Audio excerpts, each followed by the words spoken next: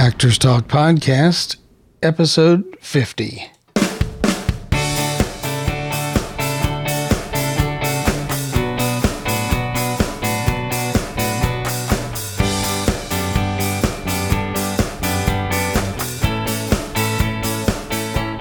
Welcome, everybody, to Actors Talk Podcast, Episode 50.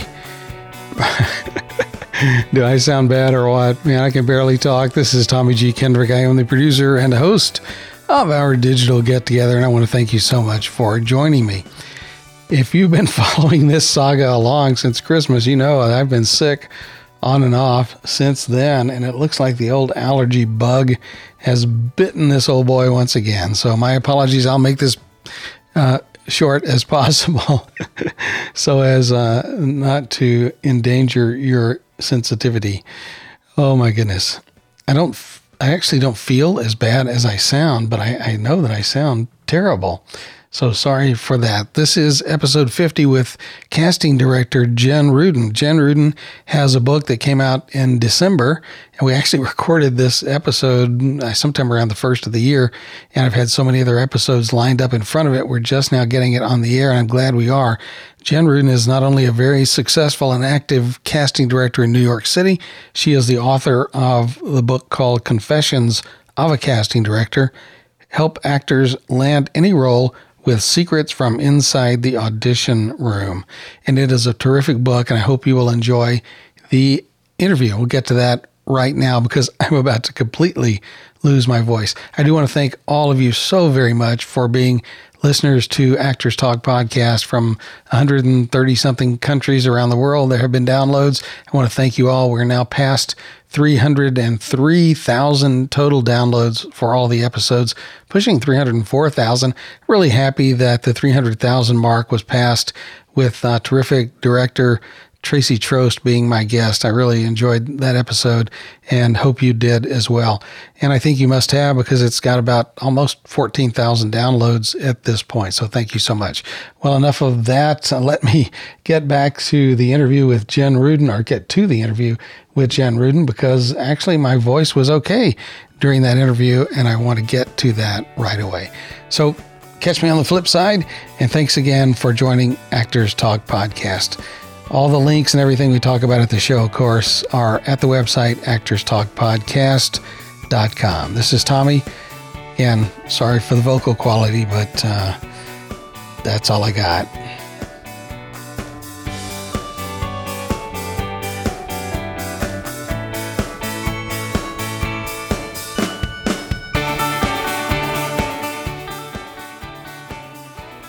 I'm talking with Jen Rudin. Jen Rudin is the owner of Jen Rudin Casting in New York City. She also is the author of a terrific book that I've had the pleasure of reading recently called Confessions of a Casting Director. Jen, thank you so much for being on Actors Talk Podcast. My pleasure. Not only are you a full-time casting director and have been for some time now and are very successful, but you actually started in the business as an actor. I did, yes. I was lucky enough to grow up in New York City in the late 70s and early 1980s. You probably weren't born then. But me? No. I'm a good bit older than you. Oh, so. Okay. Well, good. Kids today. Yeah. I really wanted to be an actress. I loved the Brady Bunch. I desperately wanted to be Cindy Brady. I did not realize that the show was in syndication at the time in the late 70s. I actually wrote a letter to Channel 5, which was the local channel running the reruns, I soon learned, and also wanted to be on Little House on the Prairie, and Annie was on Broadway, and The Love Boat was on, and Eight is Enough. There was just a lot of television and theater in front of me, and I wanted to be an actress, so I started going to acting school at age 8, and then really started auditioning at age 8, and more seriously at age 10. So I have been on the side of being an actor, and I completely understand what actors are going through, having auditioned from age 8 to 17. And then after college, I auditioned for a few more years as well, till I finally decided I was done. I really urge people to get this book, actors. You will enjoy this book, and you'll enjoy it not only because of the insights from the casting director point of view, but the fact that Jen was an actor for many years informs the way she does her job and the way she wrote the book. So it really has a great insight from that direction. It sounds to me from reading your account of getting into acting that this was all driven by you. This wasn't some situation where your parents decided you should be an actor and forced you into it. You really led the way, didn't you? I really did. And I have to say, again, having the privilege of growing up in New York City, I think let my parents understand that they could start to take me to auditions. And it wasn't going to be such a schlep the way it was for moms and dads in the suburbs in Pennsylvania and New Jersey and Connecticut. So I think the fact that we lived in Manhattan and my mother literally had to pick me up from school and take a bus downtown to an audition made it doable for her. But I guarantee if we had lived in the suburbs, she would have said, you can do it when you're 18. So it's what I did after school. And that means I stopped ballet and I stopped playing sports and I focused on running around to these auditions. And because the topic of young actors is so personal to me and also prevalent these days, I devoted an entire chapter to stage parents for them to really learn about the nitty-gritty and what it means, the budgets involved and the time it takes to take your children to auditions, and how I compare it to playing soccer. If you're sign your kid up for the soccer league, they're going to get a uniform and they're going to be guaranteed to have a season of games to play. But unfortunately, with auditions, you don't have a guarantee. There's no guarantee you're going to get the part, and there's no guarantee that you're going to have 10 auditions a week. There's no guarantee at all. So, they're very different worlds. And I think parents really have to understand that there's instability, excitement, possibility, promise, and yet a lot of heartbreak. And I just don't think you get that in a soccer league membership. I really don't think the highs and the lows, Tommy, that's what's so scary about show business for everybody of all ages, young actors and grown-up actors as well. The other commitment that parents need to know, and they know it soon if they don't know it at the very first, is that things often happen in casting situations very quickly, especially with regards to commercials, but in everything. A parent could get a call with almost no notice saying, I need your child at this audition in an hour or in 2 hours or whatever. So they have to be prepared to drop and run. Absolutely. And you cannot say to the agent, can you make it 5 o'clock instead of 4, especially when they're first starting out. It's one thing when you're Natalie Portman and you say, hey, can you switch my meeting to a different day? But when you're just starting out, you've got to be available. And honestly, the young talent agents just want to work with parents who are ready to be there and show up at the audition, because the casting director, we expect these actors to show up at the audition prepared and on time. We can't be dealing with your childcare issues and traffic at the tunnel. We need you to be there and be prompt. So it's very hard. And I say it has to be a family conversation. You can't just say, as a 9-year-old child like I did, I want to audition. These days, it really has to be a family conversation to see, can the family handle it? How's the other sibling going to feel? What are you going to do with that 5-year-old who can't necessarily, is not really they're allowed in the waiting room, but it's not preferred. And how are you going to make it all work? Because you want to make your kids' dreams come true. But on the flip side, it comes with, as you just said, a lot of instability and schedules that you can't control. And that's asking a lot, not to mention the financial needs of trying to pursue a professional acting career for, again, anybody of all ages. The book was originally conceived as a casting director's guide for the modern day stage parent, but then HarperCollins really wanted me to open up the book and make it for actors of all ages. So I expanded and just put all my stage mom's info into one chapter. Just a couple more questions about that, and we'll sort of broaden the conversation a little bit. What can parents do, or if their child expresses an interest in acting, what sort of moves should they make early on to see if this is a passing fancy or if it's something that the child might really want to pursue on an ongoing basis?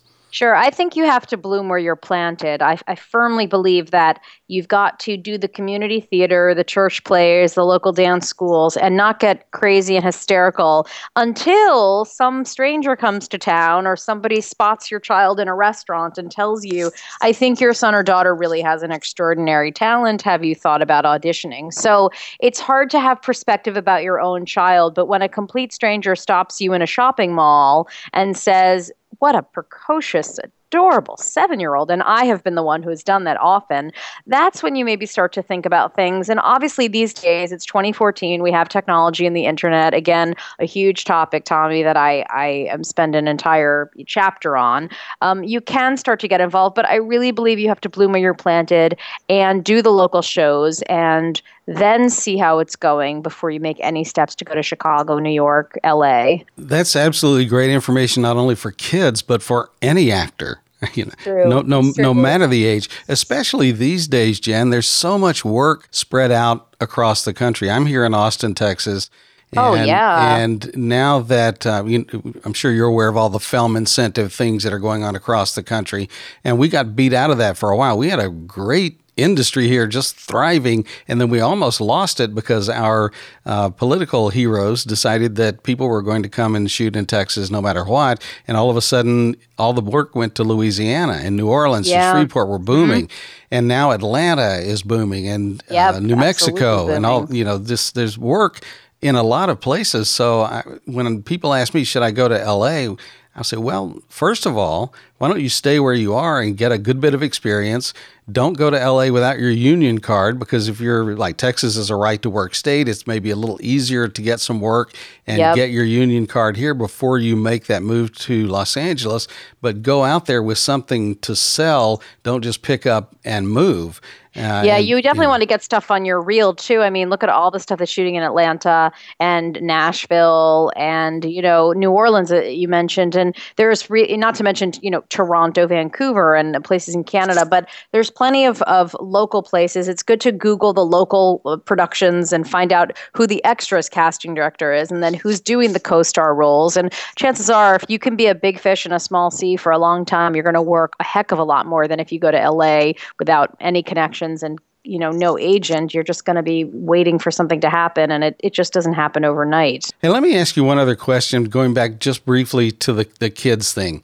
If you were to Google the term audition, one of the first things that comes up is Disney auditions. And I know you worked at Disney for a number of years. I did for 7, yeah. Okay, here's the thing. And inform me a little bit, and maybe some of the parents out there, because there is this thing, I don't know what else to call it.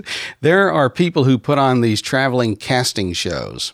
And some of them are legitimate, but some of them are just absolute scams. And a lot of times they throw around the Disney name, because Disney is such a brand that parents believe in and want to get involved in and want to get their kids in.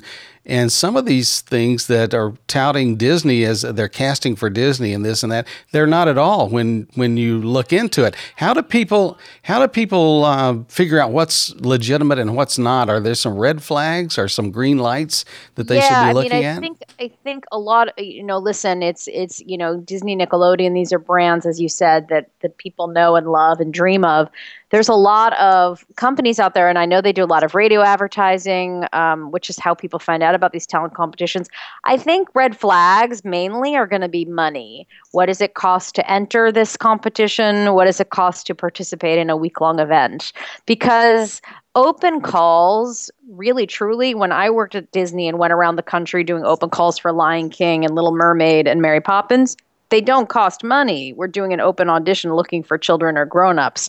That's for the Broadway companies of the shows. At Disney, you don't charge actors. You are in a big space and hope that people show up to your audition. So I think you have to really research and see what's legitimate. And if they're asking you to pay exorbitant fees, then you really can't do it. And you have to see also, are they advertising Disney because somebody might have participated in their event 15 years ago and ended up on a Disney show? Are they using that actor's name for publicity for their company to charge all this money? So, you really have to ask yourself a lot of questions. If you're going to call yourself a professional actor or your child a professional actor, you have to be a professional and do as much research as possible, because there's all kinds of scams out there. And I'm careful with where I go speak and where I go sell my book and where I go promote my stuff, because I want to make sure that people are getting quality training and networking possibilities without breaking the bank. Yeah, you really have to be aware of those things. And that's one of the things I always urge,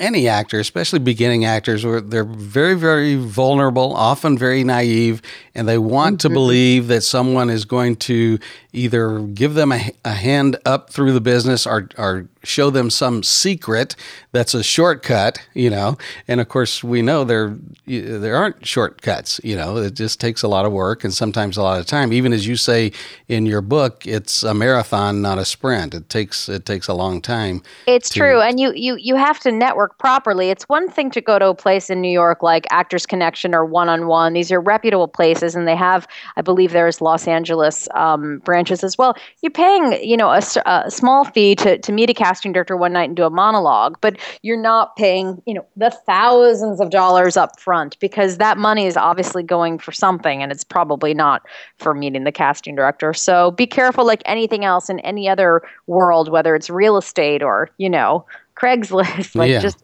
don't be naive in this business, especially show business. Right. Well, let's branch out a little bit and talk about some of there's so much territory you cover in the book. We can't possibly cover it all, but just a few things that I know actors always want to hear about. Let's talk some about auditions. I'm asked this question all the time. What is the thing you see the most at auditions? I started to write the book based on people not being prepared. So I think being as prepared as you possibly can be, coming in with your, as my mother says, your personality. You've found your personality. You walk into the audition room. You give a great audition. You're as prepared as you can be. You're open to direction. You don't argue with the casting director, and then you give a good audition and get on with your day. It's a big red flag when an actor is arguing in an audition, meaning, I had an actor come in last pilot season and say, can I do scene 3 first, and can I do it standing? And I said, no, you have to do scene 1 first. That's the order of the scenes, because it's the emotional journey of the character, and the writer has toiled with this script, and that's what he or she wants to hear. So if you can't follow simple directions in an audition, how can I put you forward and think you're going to behave on a movie set when there's no time to even talk to the director? So it's little things, and it's a bunch of those little things that start to populate the do's and don'ts lists, which we have scattered throughout Confessions of a Casting Director. It's do this, but don't do that. Do this, don't do that. But the bottom line is being prepared and not walking into the room with all your luggage. And by that, I mean metaphorical and literal, whether it's a rolling suitcase and a messy, backpack, but coming in as a professional and leaving the traffic and the metro and all that stuff out the door. So there's so many ways that actors come in and blow it before they've even opened their mouths, really. And it's just, you want to try to do your best. Right. That's all you can hope. And you've got some terrific videos that you've done that sort of. Yeah, it was really fun to make those promotional videos, because one of the videos we did was the politics of the waiting room, which has another chapter in the book. And I had 2 really fun improv actresses, and I gave them the scenario in the waiting room. And I told Becky, don't stop bugging her, bug this other actress, distract her with, the new diamond ring you have, the new boyfriend you have, the new agent you have. And we were laughing so hard at HarperCollins at Lisa Sharkey's office. She's the senior VP of Creative Affairs, that colleagues of hers were coming into her office saying, what is so funny? And she said, we have made these promotional videos for Jen Rudin's book, and it's not far from the truth. And they're really funny, and they're not too far from what I see, which is why we made the videos, to help people. Do you ever monitor what's going on in the waiting room? I usually have some folks working in the waiting room, either interns or assistants or associates, but often I open the door to the waiting room and I can see everything that's been going on. So a lot of what I'm talking about is distracting each other, whether it's intentional or not intentional. I had a very distracting experience when I was 12 years old at a final callback for a play where a girl I knew and often saw at auditions had just gotten out of the audition, and she was like, oh, hey, Jenny, let me go over the scene with you. Let me tell you what the director wants to see. Well, stupidly, I don't even think my mom was with me. I listened to her, and whatever I had prepared, she coerced me into doing it her way, and it was all wrong, and she tricked me. And so that's what I remembered the story years later, and I share it with every group of actors I talk to or meet with. Be really careful, because even saying, hey, how are you? You look great. Did you lose weight? Oh my God, did you change your hair? Whatever you say to another actor, and it's male and female, it's both. Suddenly that actor is like, did I lose weight? Oh, I thought I did. Maybe I didn't. Or, there's nothing another actor can say to you in the waiting room that's going to help you. They either have a better agent, got a role you didn't even get an audition for, have a callback for something, seem to have a great boyfriend and you don't. I mean, so you have to be nice, wave hello, and then meet them later after the audition. And don't be afraid to say, listen, I need to keep my head in the script. And if you don't mind, let's talk when we're both done. Be a professional. It's not the cafeteria in high school. It really isn't. Yeah, and the other thing is that you don't want to have, if you're one of the actors in the waiting rooms, you don't want the casting director to come out saying, we're trying to tape in here. You guys are being too loud. Oh, I've done that all the time. I have a wonderful, my associate Bess Pfeiffer is a tough cookie from Atlanta, and so anytime I need her to be a bad cop, I'll say to Bess, go out and tell them to be quiet. Yeah.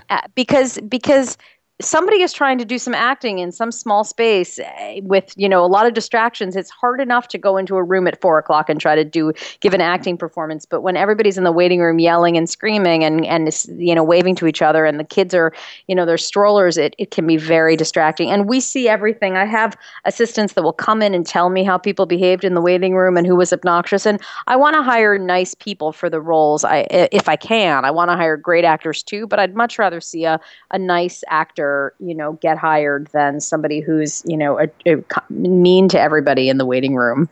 Today's casting assistant is tomorrow's casting director. I mean, it doesn't quite happen that fast overnight, but you just never know who's going to be, who's in the waiting room and who's helping Jen Rudin out and who's there, because that's tomorrow's bright leaders. So you just have to be careful, and also be careful in elevators, and also be careful in the bathrooms. I've heard a lot of stuff in bathroom stalls. I've listened to people talking, and I think women tend to be more chatty in the bathroom than men, but just be careful, and stuff in the elevator, because that all has to be saved until you are out the door of the building, and then you're back in your car or on the subway, and people forget that. And so it can be very embarrassing if you've overheard some conversation and and inappropriate, and then it leaves everybody with a sort of a feeling about the person, because we've heard how they really are. Right. And again, all of that's going to be revealed on the set. We're basically hiring actors to send to the movie set, the TV set, the commercial set. And so I'm going to get a phone call if somebody misbehaves, and they're going to go, God, they were a nightmare on the set. And actors need to remember that everybody is one phone call away. So we can do reference check on anybody very easily based on who's listed on your resume. And if we find out that you didn't behave well on the set, then you might not get the job. And the same goes for the moms as well. Yeah, I bet that is an issue with kids, where the mom or a parent has to be on the set. And of course, that goes not only just the way you treat other actors, but also the way you work and interact with the crew as well. The crew can be your biggest ally on a set, so it really pays to be nice and be friendly and make friends on the set. And also, that's how you can get future work, is if you get a reputation of, hey, this guy, not only was he good, but he was easy to work with.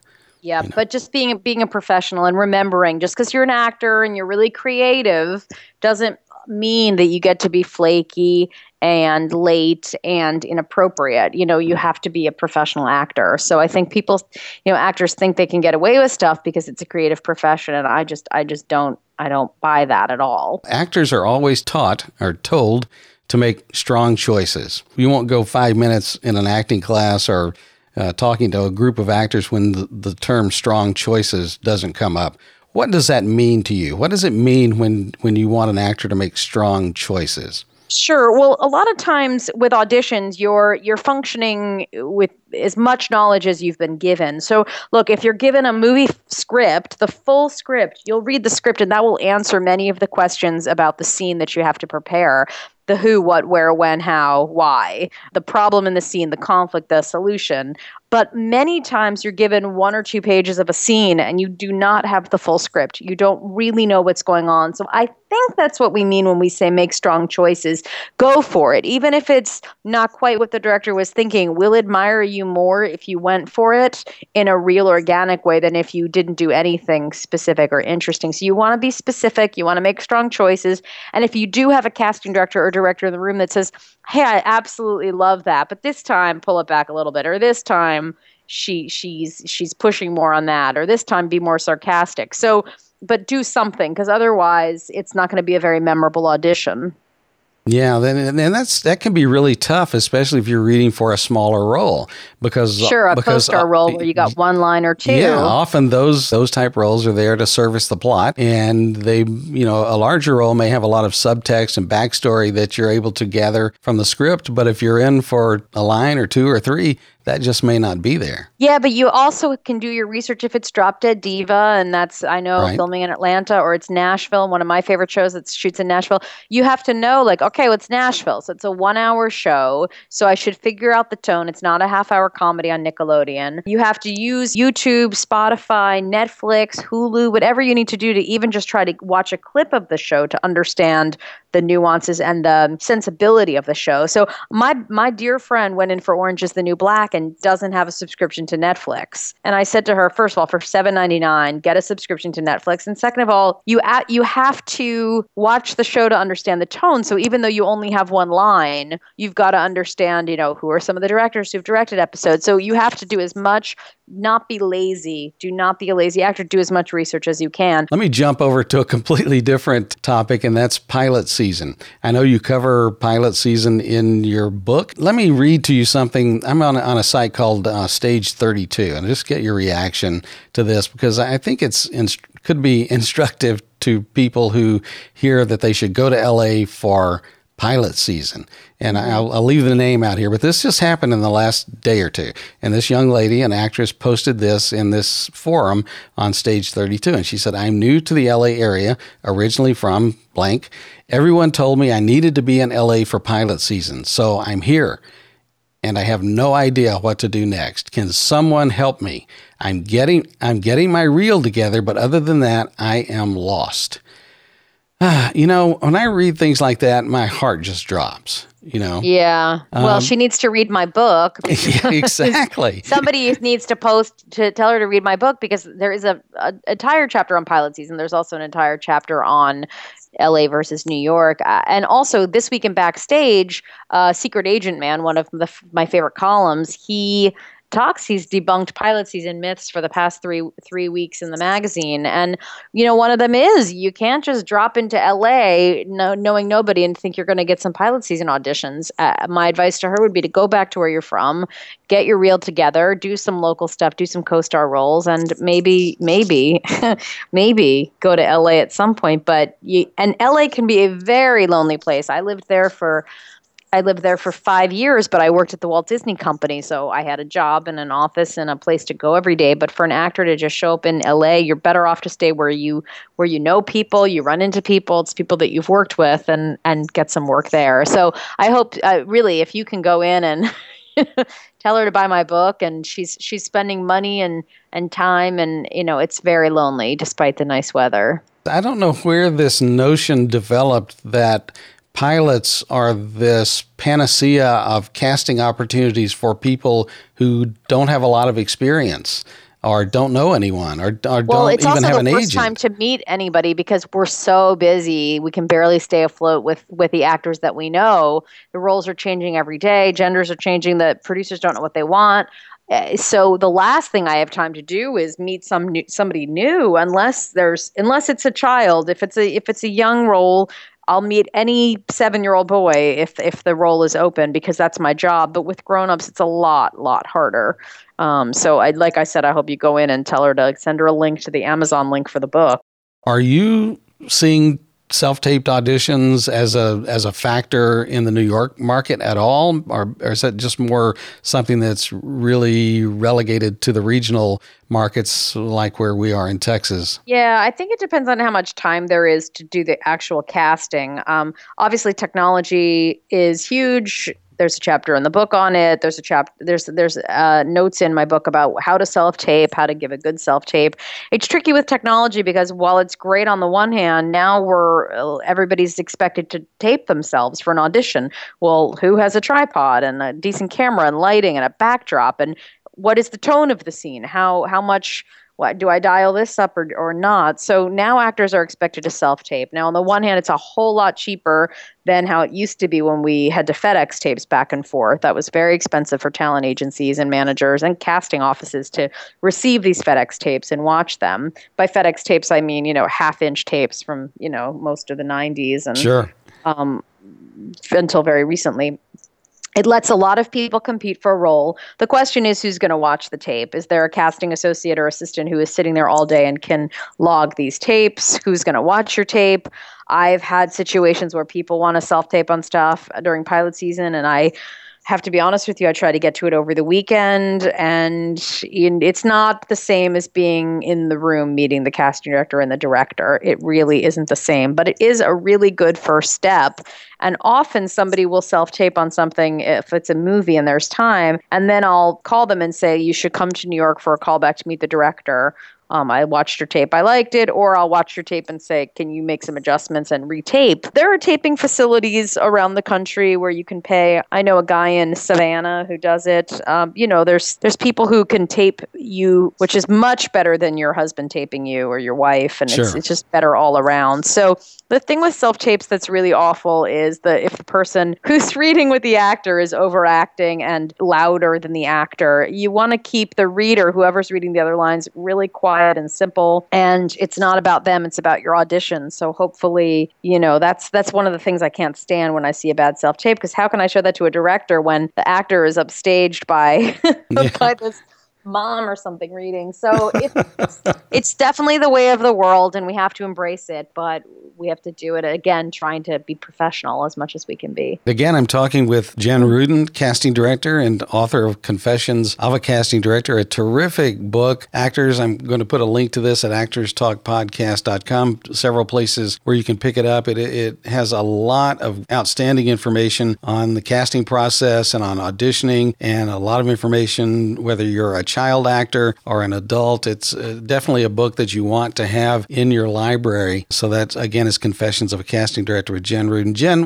one of the questions I get that comes to me most frequently, how old is too old to become an actor? What I've figured out over time and in talking to a lot of people is that there are a lot of people who deferred their dreams. Either they didn't think they could make a living acting, or life took them another way, or their parents weren't supportive, and now they're 30 or 40 or 50 and the dream still lives. How would you advise someone who is in that position and they want to start now? Sure. Well, listen, I think everybody should pursue your dreams. It's never too late. But I don't think at age 40 you can necessarily become a figure skater, an Olympic figure skater, an Olympic skier. So you want to be realistic. Look, if you're in your 50s and you're trying to start your acting career, you're going to be auditioning, or you're competing with men in their 50s who have been acting for, their whole life. So you have to ask yourself what you want to do. If you want to start acting, as I said, and keep it local and do some plays and have a great time with, the local production of Annie Get Your Gun, that's really fun. But to really take it to the next level, you've got to be able to have the financial prowess to get these headshots and the resume and the reel and take the classes. So, I think you can, but you want to also have manageable expectations. And that's hard to say when somebody is talking about pursuing their dream. You got to kind of keep perspective, but it's never too late. It really isn't too late. But I am not a prophet. I cannot predict who is going to make it. I don't know what the answer is. I think it's up to the individual, and you've got to have a spouse or a family that doesn't think you're nuts, nuts to be doing this at your age, and and all that. I also want to talk a little bit about full-time jobs. I mean, got to have a survival job when you're a young actor in New York or LA or any big city, and you've got to be clear with your boss that you are an actor. It can't be a surprise if you have to run out at 2:20 in the afternoon one day and you're not back till 4 o'clock. So I would say the same thing for a grown-up trying to pursue their acting later on. Make sure your boss is supportive and knows that, you might have a bit of a wonky schedule for a while, because nothing is more shocking than to find out that your employee has been trying to do acting, and then they're going to feel like you're not paying attention to your main job. So it's going to be different for everybody, though. And sleeping in the car just doesn't make it for very long. It can be a very glamorous story later on. I've read some stuff. Again, I'm a huge fan of Backstage, and I read it every week. I actually have a column called Speak Easy, which is about voiceover casting, and I'll post that on my Facebook page, which is Jen Rudin Casting. But regardless, somebody said he was sleeping in his car when he first got to LA, and that's all fun and glamorous when somebody's winning an Academy Award years later. You have to, again, be really realistic about your expectations and make a budget. I talk in chapter 1 of Confessions of a Casting Director, the initial investment, about making a budget and seeing how much money you have to put into your acting career and how long are you going to give it? I mean, that's the flip thing too. You can't say, oh, I'm going to give it 5 years of grad school and then I'll have a master's degree. 5 years of an acting career, the whole first year is spent gaining fans. You've got to get to know people locally. Michael Kirsten is one of the agents quoted in my Ask the Agent section. He's a VP at Hardin Curtis Associates in New York. He'll be very happy to know that I'm quoting him. And he said the first year he meets these students right out of college and grad school, and he says, your first year is about gaining fans, meeting the casting directors, doing a good job in their room, doing showcases, networking, and that way you're not desperate every time you have an audition with one of these casting directors. You're working, you're making friends with them, and it'll all come from there. You may not be right for the first part, but then they'll have you in 2 months later for something else. So I think the idea of gaining fans, it does not happen overnight. You've got to meet people, you've got to network. And I've always remembered that when he said that to me. It makes a lot of sense. It does make a lot of sense. I remember I lived in LA for 15 years and loved it. And I remember when I arrived there, I knew this was the right decision to go there. But it took me a year for my head to stop spinning. Yeah. I mean, it was just such a different place and a different culture, and getting to meet people and getting to physically find your way around and understand how long it takes to get from place to place. Nobody actually understands LA until you've spent time there. And that's why I devoted a whole chapter between LA and New York. Look, I grew up in New York City not driving a car. So for me, when I first moved there, I was shocked. I had to drive, I had to park, I had to put gas in my car. I was a girl from New York City. But regardless, the distances are huge, and you have to also manage your expectations in terms of how much can you accomplish in one day in Los Angeles? How many meetings and auditions can you get to? In New York, you really can pound the pavement. You really can get to a few a day and manage to grab a slice of pizza. Anybody that's thinking of moving to LA, I always say, just read the chapter in the book, because most of my chapter is spent about driving, parking, traffic, but it's not a joke. You really need to leave really early. It's better to sit in your car, half an hour early than it is to arrive late and be flaky with the traffic. It's not cool. It's not professional. You've been very patient, and I appreciate it, but I'm going to let you go. I have one last thing to ask you. If someone is interested in becoming a casting director, how does one go about that? What should be the initial steps that they would take? Would it be to intern with a working casting director, or is there some other way to go about it? Sure. So casting is really about having an opinion. You don't really get a degree in it. It's not like a directing degree, an MFA in directing or acting. It is about having an opinion. The Casting Society of America is our organization. It's not our union. That's a separate thing. But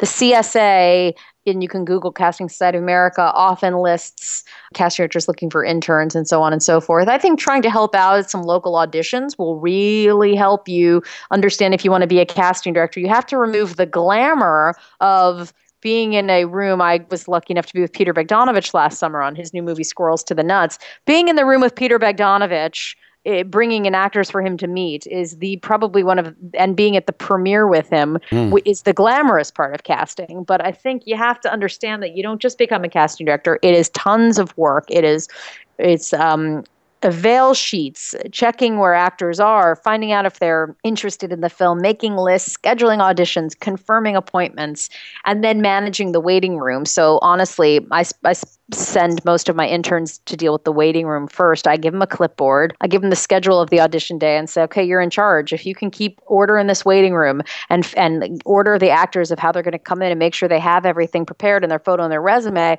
well, then you've already done a good part of casting, which is managing crowds of people. It's like working in retail. So I think if you've worked in retail, you'll enjoy casting. But I do think you have to take the glamour out of it and realize you're constantly searching for new actors. You're a hired consultant to the project. You're not the producer or the director or the writer. You're hired to bring them choices of actors for their project. But you don't have the final say. You are involved in the conversation, but you ultimately want your director to be happy with the choices you've brought him.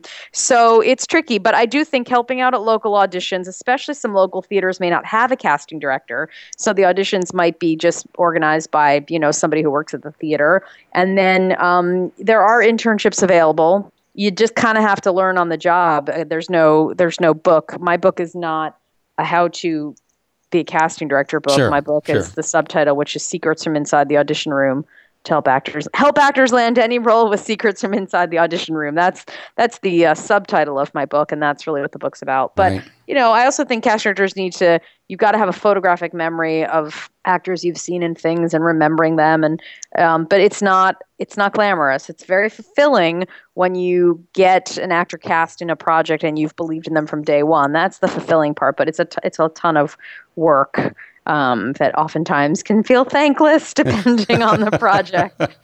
So, and frankly, if you're an actor and you think you want to be a casting director, you better really make sure that you're no longer an actor, because as much as I adore having actors around, they're great to be readers and they're great to help out in the waiting room. But if you still want to be auditioning, you really can't work in casting because it's a real conflict. You'll be frustrated when you see other actors coming in for roles. You'll want to be auditioning. And frankly, casting director needs a solid person there to help.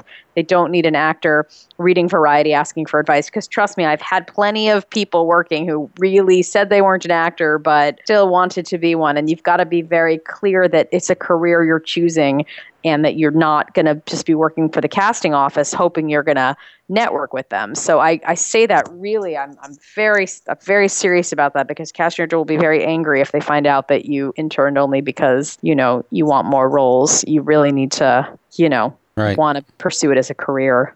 Jeff, on that negative note. no, such great information. Is there anything else you'd like to leave us with before we wrap this up? Definitely check out www.jenrudin.com. You can follow me on Twitter at Rudinjen, Rudinjen. And like the Jen Rudin casting page on Facebook. That's a great way to keep in touch. But most of all, definitely grab a copy of the book, whether you do it on Amazon Digital, Kindle, iPad, and read it, and send me a note and let me know what you think, or post a review on the Amazon page for the book, because that always helps. And I hope you guys learn a lot. And I wrote it for actors. I wrote it for you guys. So enjoy. Well, it's a terrific book, Actors, written by Jen Rudin, who knows of what she speaks, not only from the point of view of a casting director, but also given her background as a working actor as well. Jen Rudin, thank you so much for being on Actors Talk. I really do appreciate it. And we'll put all the links to where people can find Confessions of a Casting Director, Help Actors Land Any Role with Secrets from Inside the Audition Room. Jen Rudin, thank you. Thanks so much. Good night. Take Bye. care. God bless. Bye.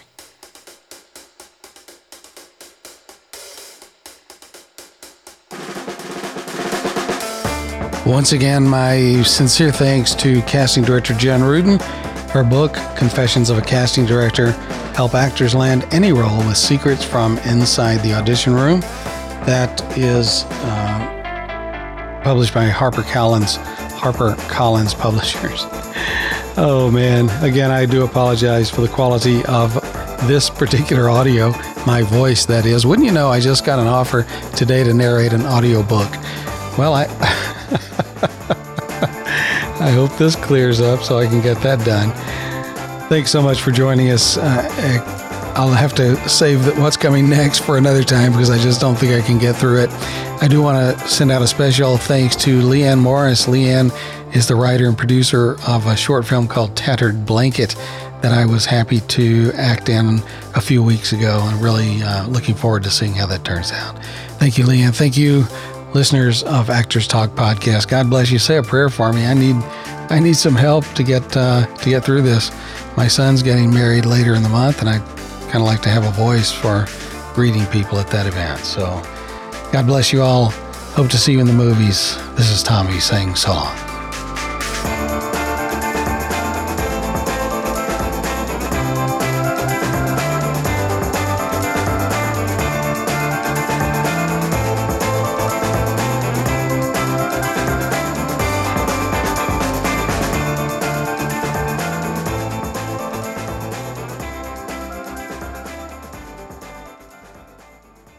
That's a wrap. Oh boy.